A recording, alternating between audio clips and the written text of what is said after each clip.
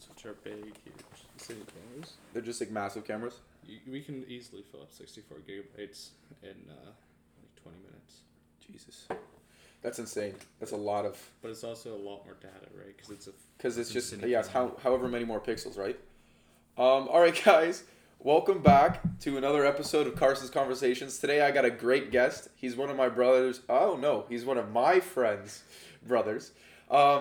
But yeah, he's doing a lot of crazy stuff in his life at a relatively early age, getting a whole bunch of interesting things put together and a lot of stuff just working out perfectly, right? Yeah. So, Blake, welcome. Introduce you. yourself. Say your hellos. Hello, I'm Blake Newbold. Don't know what else to say for that.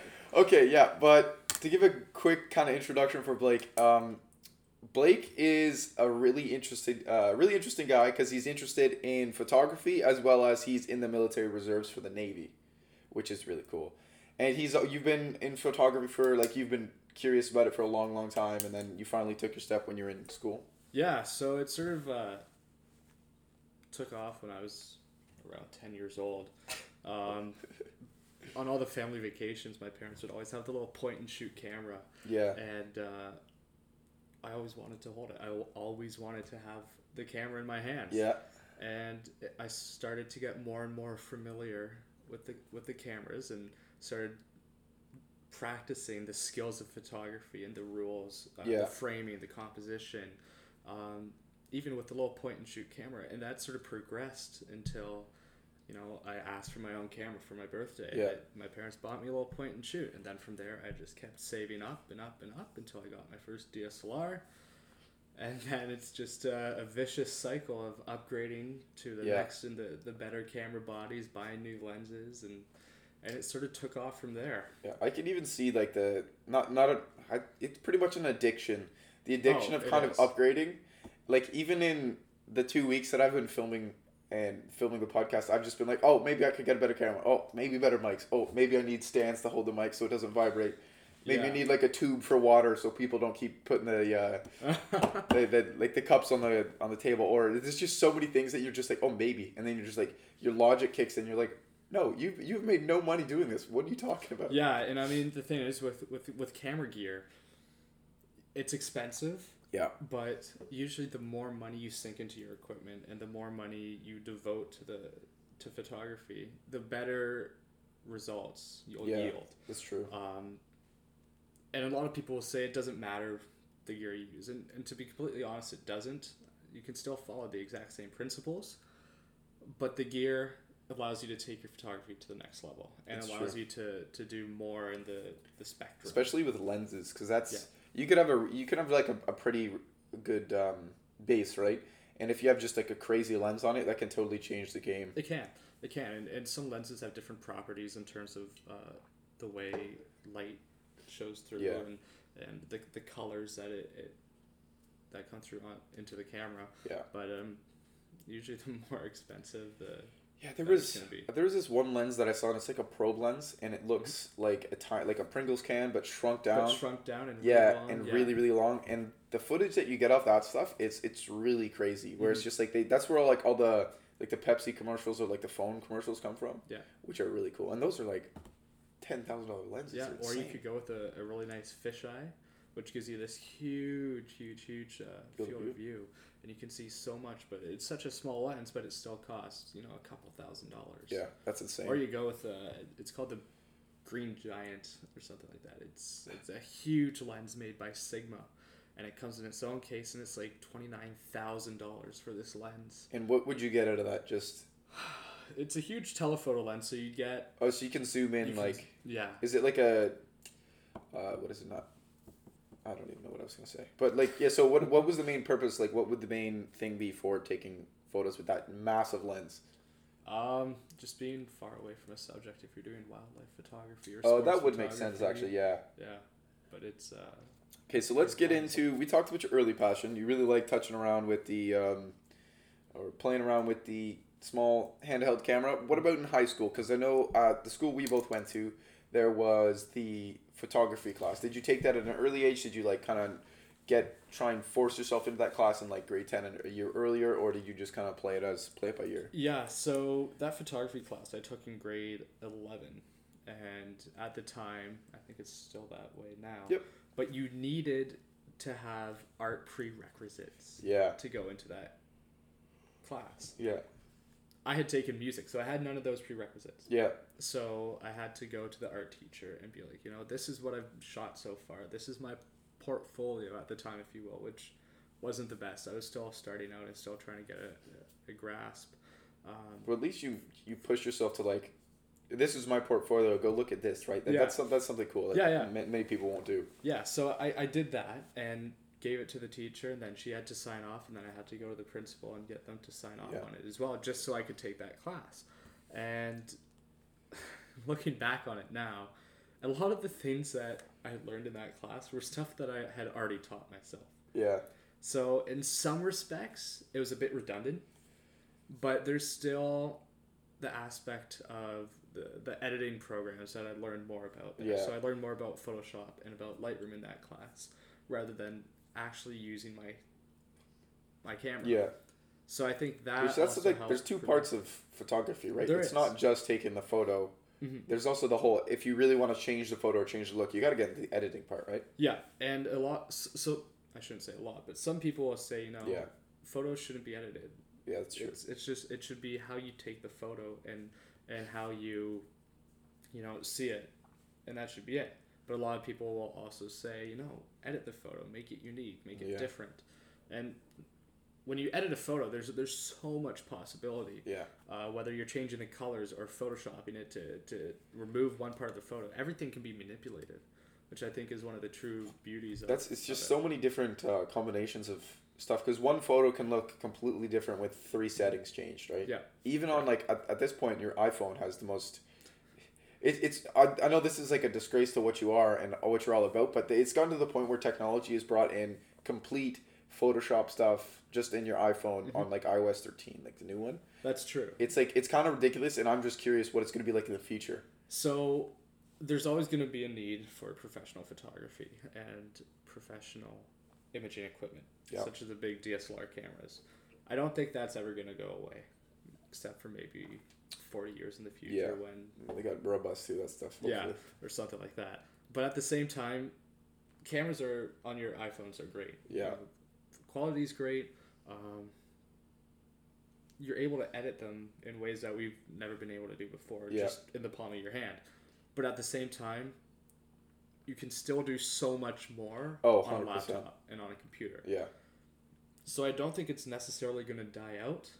Yeah. Because even when you're taking photos on a DSLR, the workflow on a laptop, when you import those photos and you start going through them, it's a lot easier. Is a lot easier than on a phone, where you have to scroll through one at a time and stuff like that. Yeah, it is a pain. Where on the computer you can select multiple and apply drag one and filter drop to kind everything, of thing, and it's a lot faster, especially because you have your keyboard shortcuts and everything else. Yeah, for sure. Let's move along from the future talk. Let's get into talking about college and your experience with that, and how you eventually took your college learnings and stuff like that. Well, you were in cadets the whole time, right? Yeah.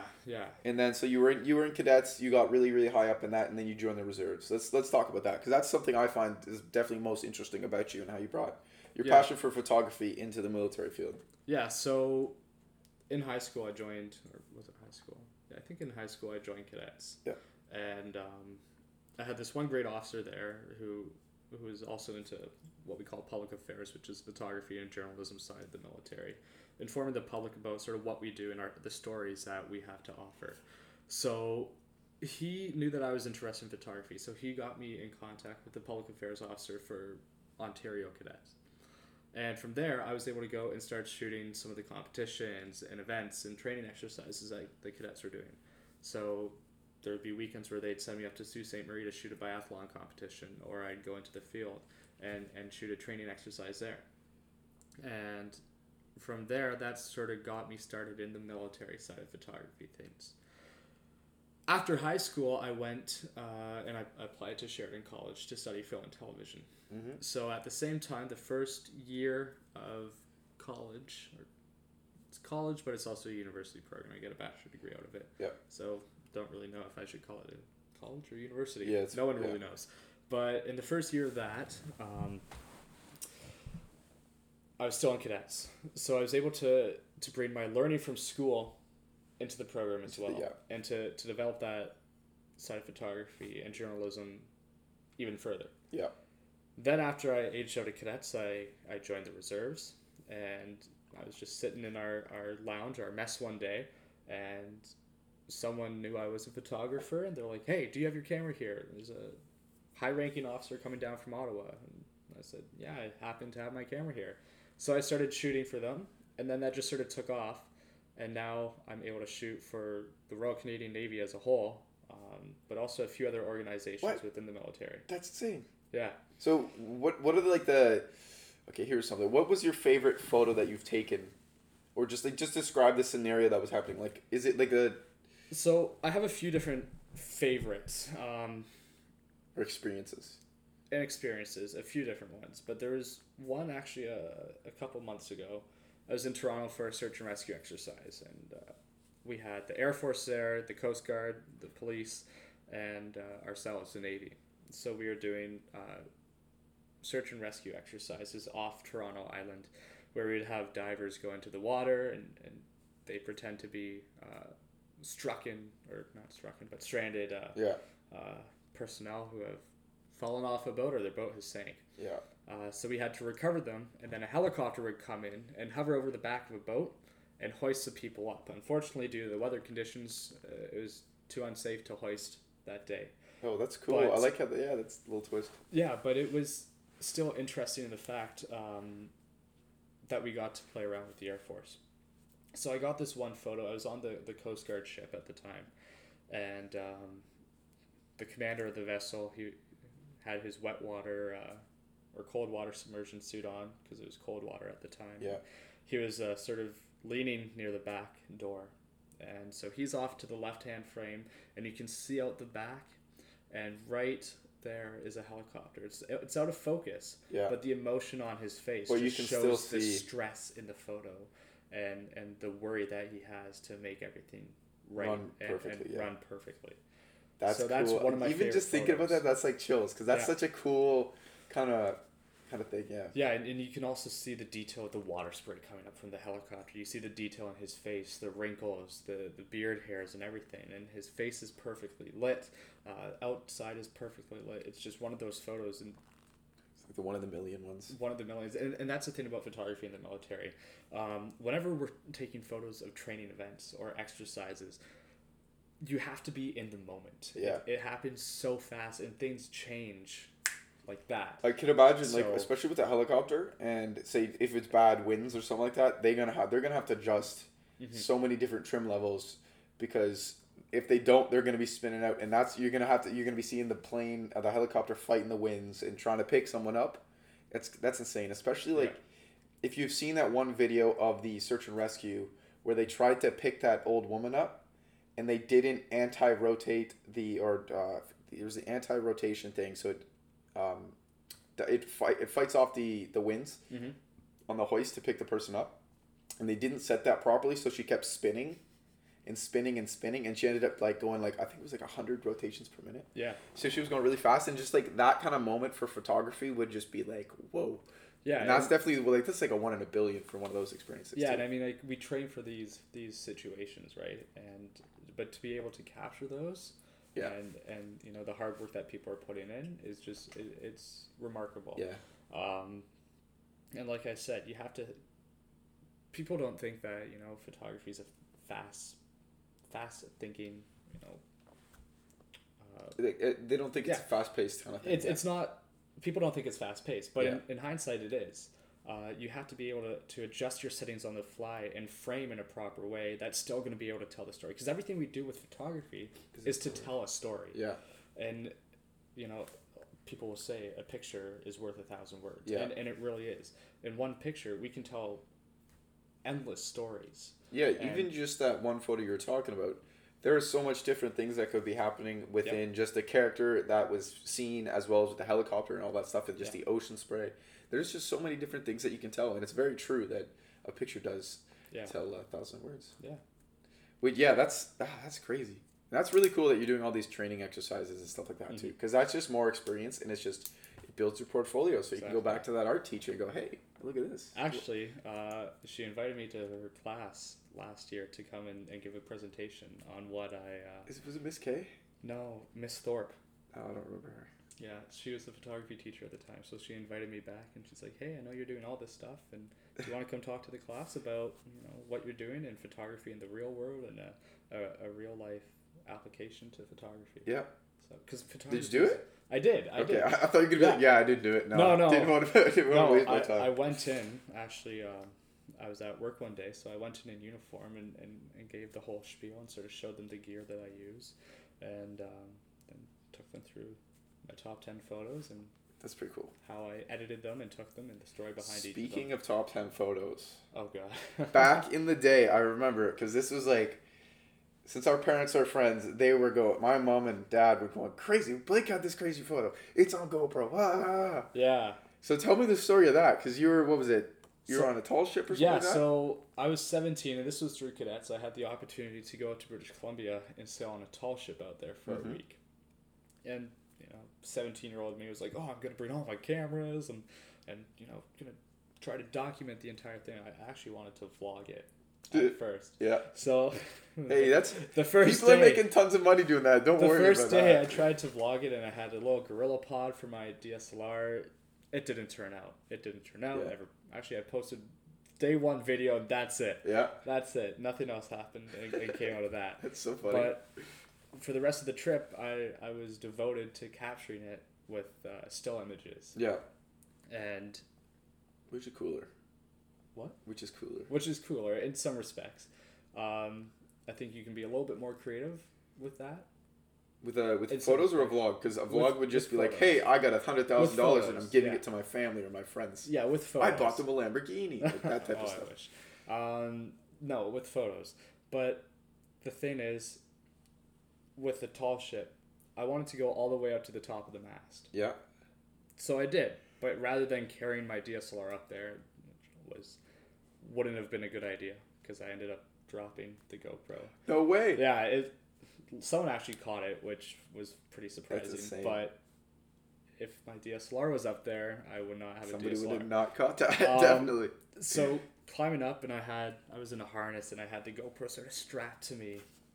Got up to the very top, and I'm sort of hanging on to the pole.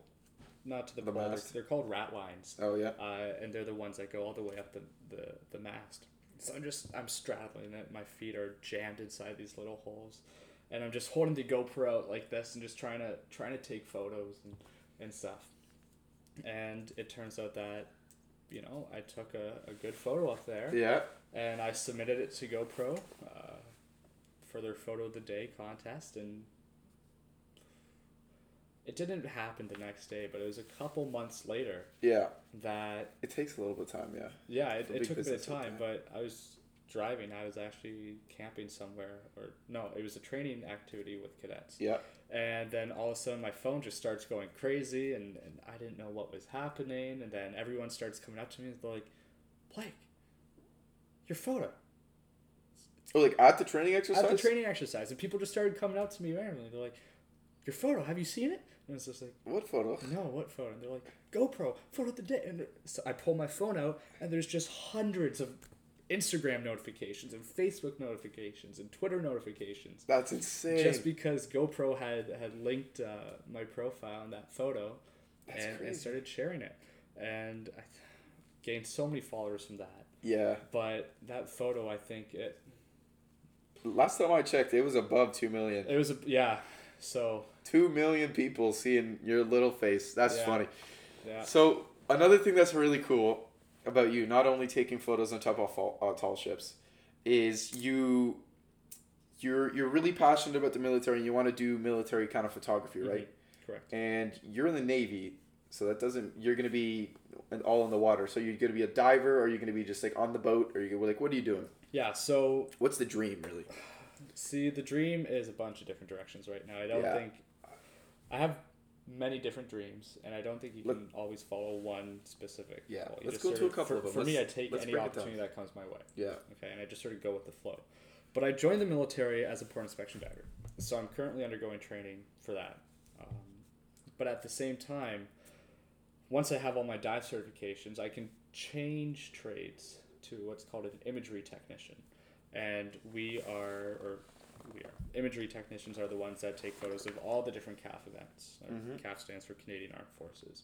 And you can either be working with the Navy, the Army, or the Air Force. So that's one direction I want to go. But at the same time, I also want to become a public affairs officer. Yeah. And that would probably be further down the line. And public affairs officers are basically the ones that are in charge of the public affairs scenes for specific units. Yeah. Whether it's writing articles, social media posts, press releases, media advisory, stuff like that, letting the media and the public know what we're doing. Yeah. And in some respects, I sort of fill that role now with my unit because we don't have an actual public affairs officer. So I end up doing some of those tasks. Like me. That's like a couple months ago. My manager at Fortinos, we didn't have one. So one of the guys. No, I'm kidding. Keep going. No. Okay, no. The super bad comparison that I was trying to give. Fortinos, we didn't have a manager. So one of the guys that worked there for a while became the manager, and that's you. In the military, I think it takes a little bit more time to be a manager. Nope. But anyway, I think that's sort of the direction I want to go, because I want to be able to be employable. Yeah, and for the sure. diving gives you that employability in some respects. Yeah. It allows you to do more in the military than just being a straight photographer. It's true. Because even once I have my dive certifications, I can dive all across the country with the military, internationally, and what they'll do is they actually have underwater camera housings. So then I can become an underwater photographer through the military. Yeah. Which takes things to the next level. And from my understanding, taking photos underwater is a complete different experience from taking photos. But you just submerged in water. So yeah, that is crazy actually. I haven't thought about that. So yeah, that would be because like just holding a GoPro underwater is weird. Mm-hmm. I just can't imagine a massive. So like, how does the underwater housing work? Because like, can you still dial your zoom and all that stuff? Yeah. So what it is it's basically a big plastic housing, and within is it hard or is it soft? It's hard. Okay. It's hard, but there's basically waterproof buttons that go through. Yeah.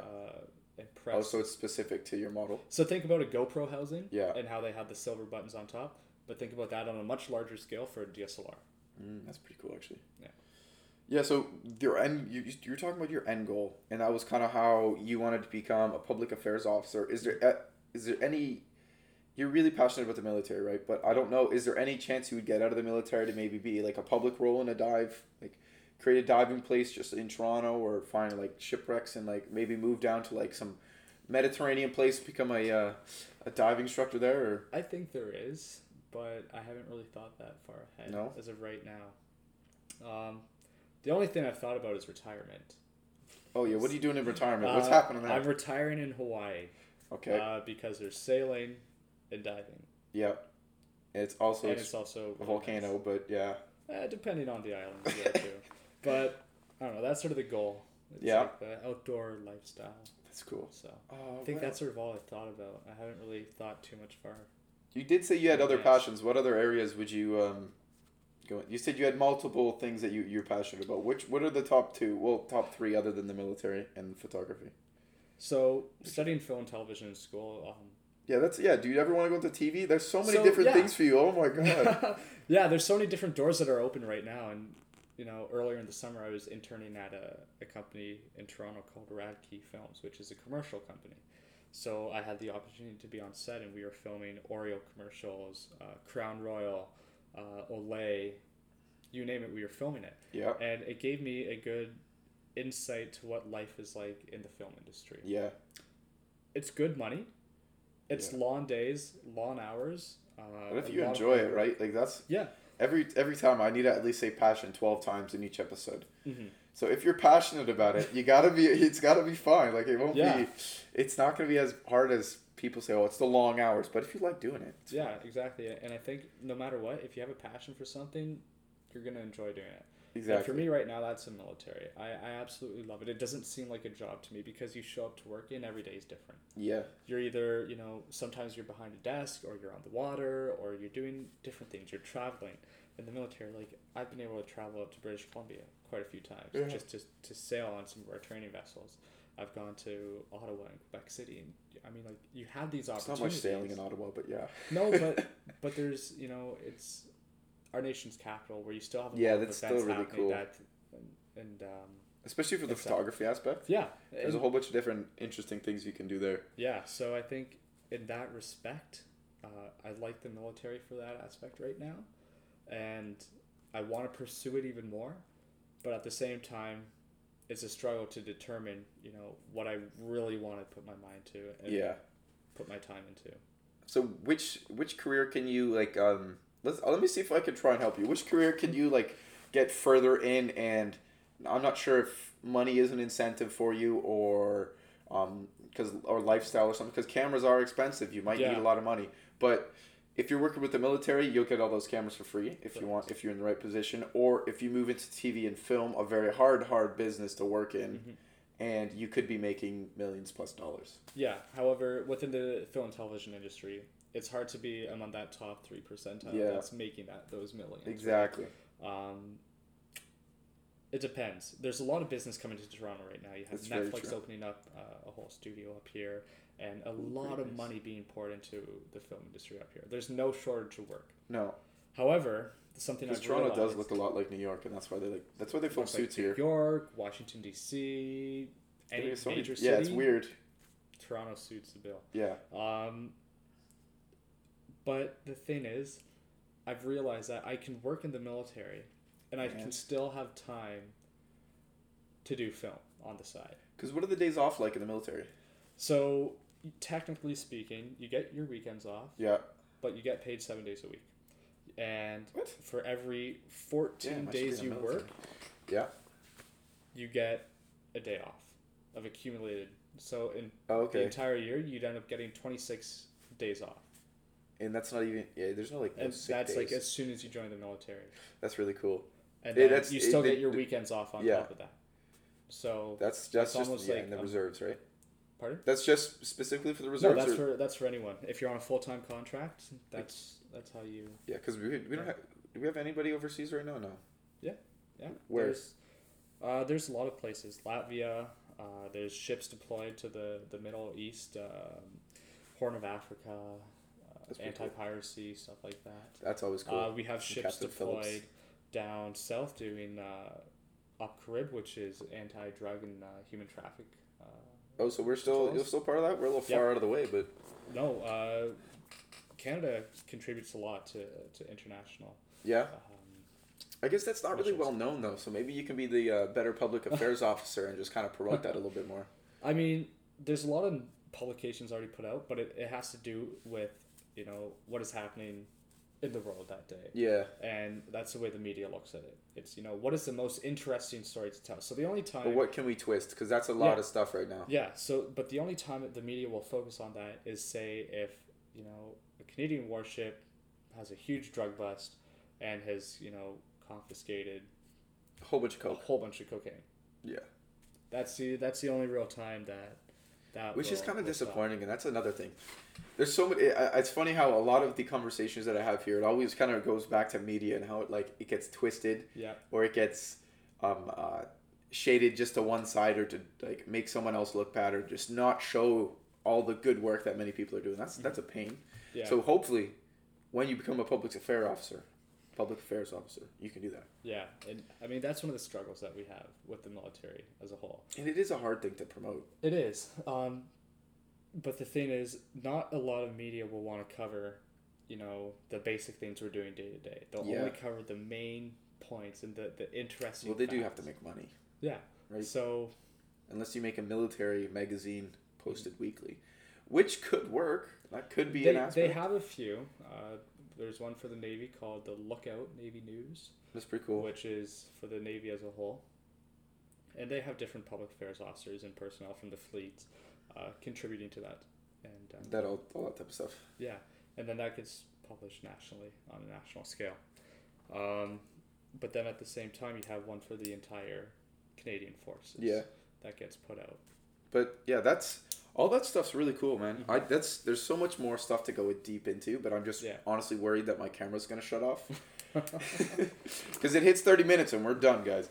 No, but yeah, it's really interesting that, especially that you found that you like photography at an early age, and that's another thing that we talk about a lot on the podcast is if you can find what you love at a very early age, you'll be set for life because you'll continue to follow what you like. See? Told you. Fucking called it. Okay, we're at 30 minutes. I knew it. Okay, back, action. I gotta figure out how I can keep that to go longer. Where was welcome back to Carson's conversation. Oh yeah, welcome back. I did literally right when I called it, 2 seconds after it cut. But yeah, so welcome back to Carson's Conversations, second part of episode 8. Part two, yeah. But what we were talking about was, as our closing notes were, I was talking about how there's so many things that you can do when you find your passion at an early age, and you can really just continue on to carry it on like you've been doing. Yeah, I think everything that I've sort of done in my life has contributed to where I am now. Yeah.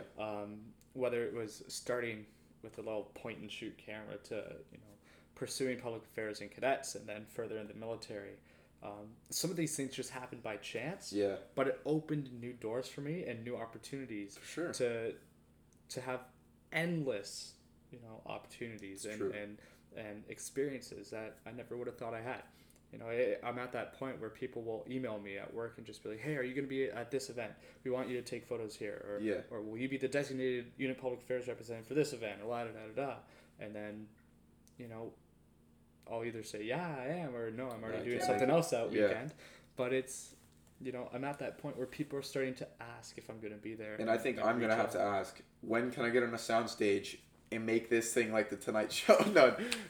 We'll actually got to set that up, though, because I think that we were talking about that before. Yeah. But I think that'd be really cool. I'll bring you to Oakville sometime. Yeah, well, that's something I'd like to try out, but then I'd also have to get as many cool people on as possible. So if we were to get that, I'd need to have, like, the president on. Well, next year. Or, like, Obama. We'll get Obama on. We'll figure that out. We'll do... Isn't he part Canadian or something? Nope. Or no, he has family up here. No, it's Ted Cruz, isn't it? Ted Cruz was born here or something like that. Oh, I thought he had family in Burlington. Maybe, I don't know. But yeah, I'd like to try out a whole bunch of different things. And I know you and your friends are very good with cameras, so I won't have just one solo tripod sitting there. I'd like to try a whole bunch of different stuff. But we'll definitely keep in touch because you live a couple doors down. Yeah. And yeah, so let's close it out. Thank you, everybody, for coming to episode 8. Me and Blake had a great conversation, as you can see. Remember to subscribe, like, all that stuff. Follow Blake. Actually, yeah, let you plug your stuff. BlakeNewbold.com. Yeah, BlakeNewbold.com. You can check out some of my photos there. There'll be new stuff coming. It's just taking a while. Been pretty busy. So. Yeah, so links to all that stuff will be in the description on YouTube. Sorry about everybody that's listening. I can't help you there. But, yeah, thank you for coming to episode 8 with me and Blake. Have a good one, everybody. Okay.